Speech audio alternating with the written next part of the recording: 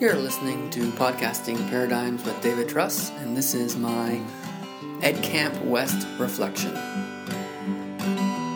Walking along the roads, carrying these stones, looking for some place to rest our weary bones, telling stories and we're singing songs, and we create the place we might belong.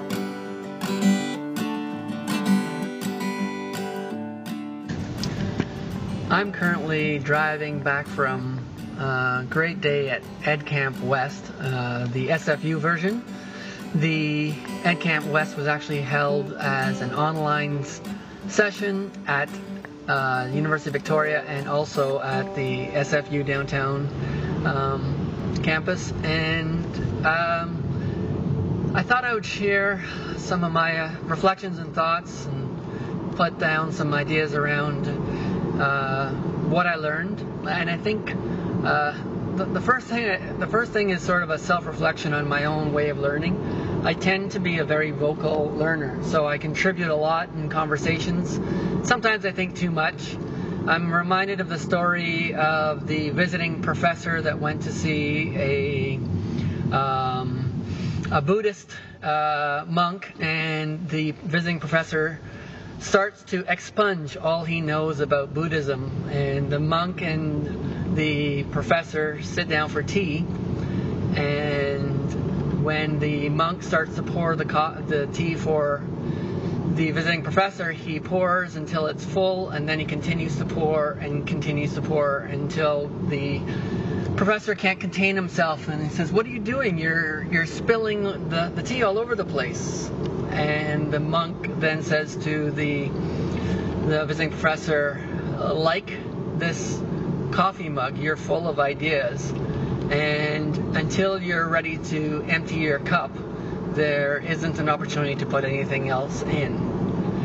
And to be honest, I think sometimes I go to things like EdCamp and I contribute a lot about what I know, but I don't end up adding value necessarily for myself, and maybe not even for other people, because if I'm giving sort of an answer to something, I sort of kill the conversation. And so it's a hard balance of me needing to fill the need to think out loud and speak out loud to formulate my own ideas, and me feeling like I sometimes take over a conversation or a direction of conversation in a group. So that's my own personal reflection on myself and things I need to kind of improve on, I think, in sessions like this. 4 other ideas that I have. One is around Twitter, and once again I came off as someone who, I even admitted it, drink the Twitter Kool-Aid and just love it. There was a teacher who said, I would never be on Twitter, and talked about a UBC educational leader, I don't know what position, that talked about how, Twitter's a tool for negative comments and community and putting a permanent record of negative things out there, and so that she would never use it because it's such a negative tool. And that just strikes me because, the reference I gave is there's a lot of crap on television, and yet television still exists, and we can't hide it from people. It's in every household, basically. There's probably a few people that don't have a TV, but most do. And to me, Twitter is such an amazing educational tool, and it frustrates me to hear people pick out the negative parts of it and not recognize the power of it. My wife is an amazing educator. She probably will never be on Twitter, and that doesn't take away from her being an amazing educator. You don't have to be on Twitter, but at the same time, I think that you have to recognize that it is an amazing tool and an opportunity for professional development. And we have to find that happy balance where we're not ostracizing people for not being on Twitter, but we're also not ostracizing Twitter. And so I think that it just provides such an amazing opportunity for educators to do anytime learning and to get support in a way that they can't always get in the community, or to build community, such as they have in the Surrey School District with SD 36 Learn, where there's an amazing community of people who are sort of buying in and offering support for each other. Next up would be the idea of this was put together as an opportunity for learning for both K-12 and higher ed, teachers, professors, and community members. And I think that there needs to be a lot more room for this kind of dialogue between the two different levels.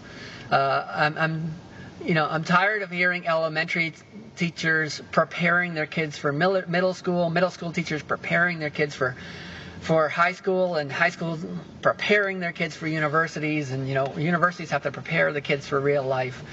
Well, if we're going to make school meaningful, then school has to be real life, and I love that idea in that quote. And the first time I heard it was from Chris Lehman.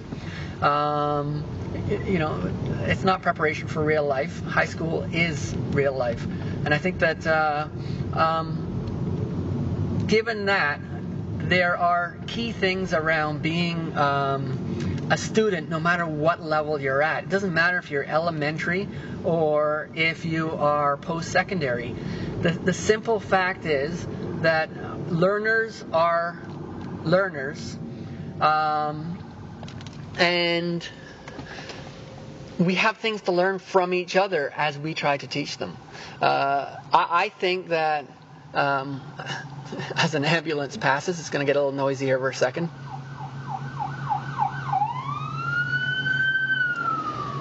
I think that we face many of the same challenges at every level. We have a diversity of students' starting points around what they learn and what they already know.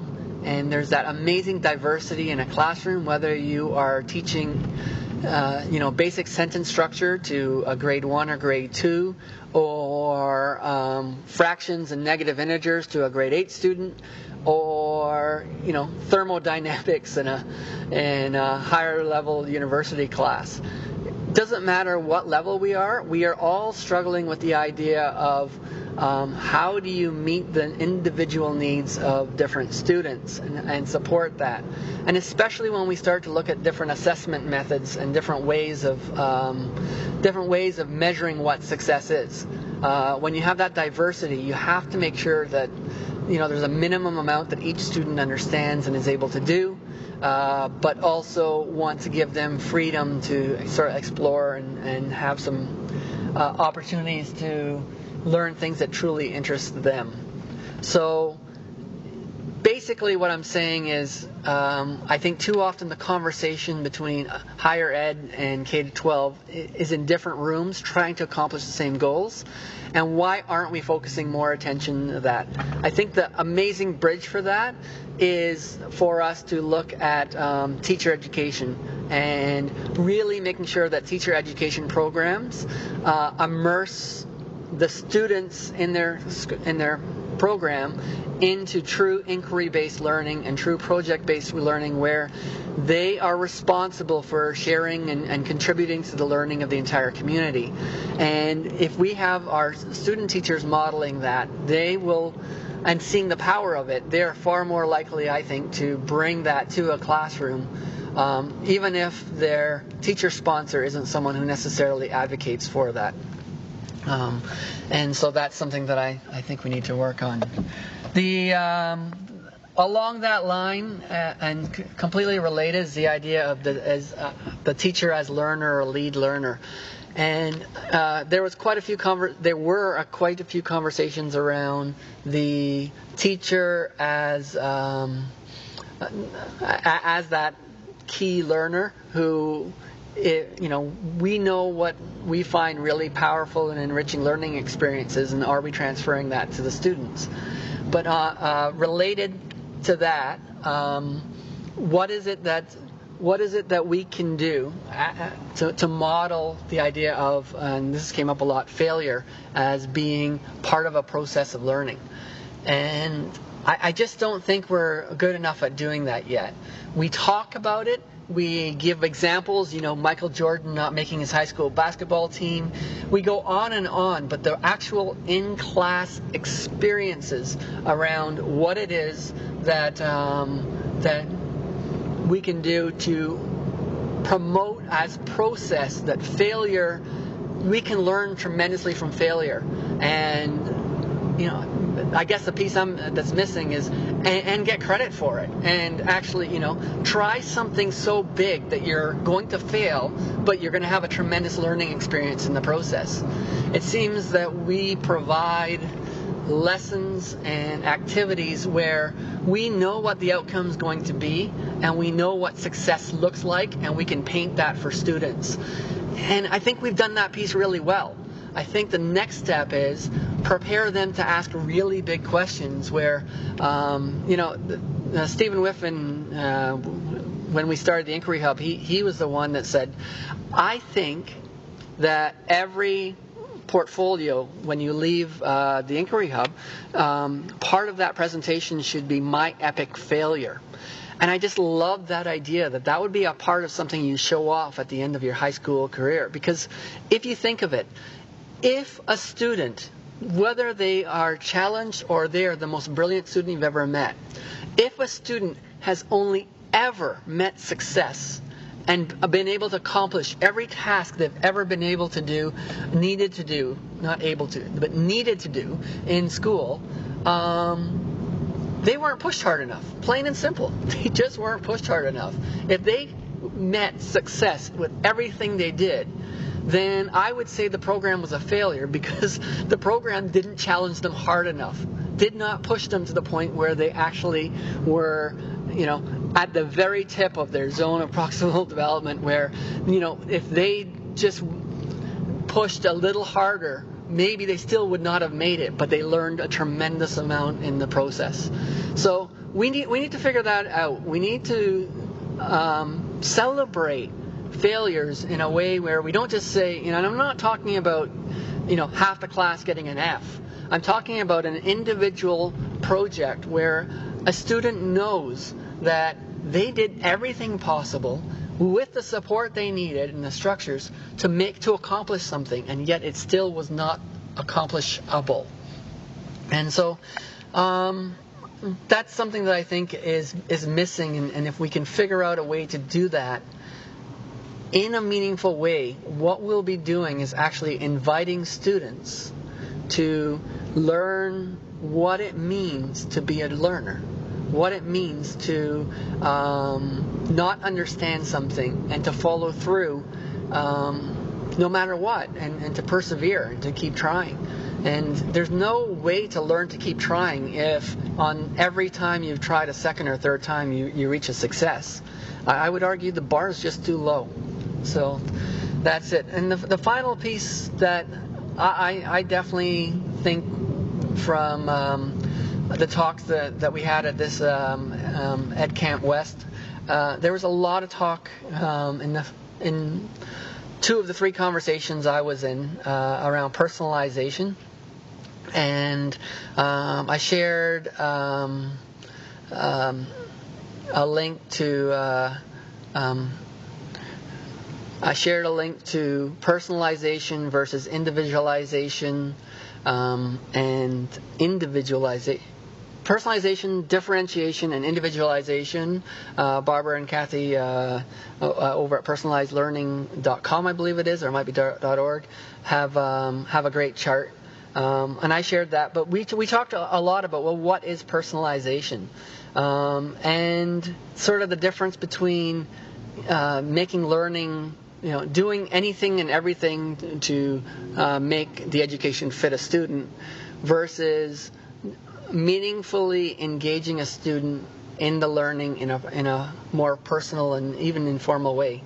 And around personalization, I think the biggest piece that seems to be a challenge is the challenge around assessment. And when you start to personalize the learning, how do you make the assessment meaningful and still possible by a teacher who is trying to make, I guess you could say, accommodations, but I think accommodations is the wrong word. Accommodations looks more at the individualization of programs as opposed to the personalization. But that assessment piece is a huge challenge around personalization, and it can't happen without student input into what assessment looks like. It can be students designing the rubric, it can be self-assessment, a combination of both, it can be something else. But what it needs to be is that personalization. I think a big piece of it needs to be that the assessment is somehow personalized, where the student has empowerment to say, if I'm going to be measured on this project, I have some say on what matters to me that is being measured. And so I think that's a big piece that that needs to be explored a lot more. That also speaks to the idea of what is the role of a teacher in personalization, and I harp a lot on the idea that I know Chris Kennedy shares it a lot, that we have to do things differently. It's not we can't just keep doing the old thing and add technology, add personalization, add pieces onto what a teacher does. We have to replace things, and I think that's a really powerful thing for us to look at as we look at the role of the teacher, that we're not trying to do everything in the old way and then tack on all these things about personalization and embracing and engaging in meaningful use of technology. We have to make sure that we are replacing and not adding on to. The other and final piece that I'll close off on is around personalization and looking at the diversity of ability. And I think that this is where things really have to get more personalized, because we have to make sure that when a student isn't successful because of capability, that we're providing the proper scaffolding to make them successful. But that same scaffolding, there's a benefit first. The benefit is the scaffolding you create for the weakest student will often support other students as well. And so when you invest that time for the one student, if you're doing it well and planning it well, you're actually providing support for a number of different students. So that's the benefit. The kind of cost to scaffolding is scaffolding can be extremely limiting. And I've talked to Gord Holden, who does a lot of things in virtual worlds, and he says that, I don't give my students that excel any criteria anymore, because when I do, it limits them. They do what it takes to meet the criteria, and they seldom do more. But when I just open up the barriers and let them just choose what they want to do, the students who will excel will far exceed my expectations. And that's a great point by Gord. I think too often we put, we say, here's the rubric, here's the minimum that you have to do to get an A. And what we get is the minimum you have to do in order to get an A, or the minimum you have to do in order to get a pass. And I think that often that criteria, as my friend Gary Kern says, he was the first one to introduce me to the idea that good is the enemy of great. When something is good enough, I don't have to make it great, because it's good enough. And so I think that that's something that we need to look at. I think scaffolding for students who don't need it can very often be something that limits that good from being great, and sort of puts a cap on what they essentially need to do to get the grade. The other end of that is there are students who absolutely need scaffolding and support. How do we provide that? How do we give students that just enough that they're in that engagement zone? We're not spoon feeding them, but we're also not just leaving them to be frustrated or to flounder and to be unsuccessful because they don't have the support structures they need. I think that is the true sense of what personalization is now, is looking at how much support we give while we empower students to do more of what they're interested in, but still tying them into the community of learners, where they're helping to teach the content and they're contributors that have a meaningful piece to give related to topics that they truly are interested in. So there is my almost 20-minute mind dump on what I think what I kind of got out of EdCamp West. When we met, I told you my story. Now I sat right when you told yours. Made our lives up out of some inarticulate perfect glory.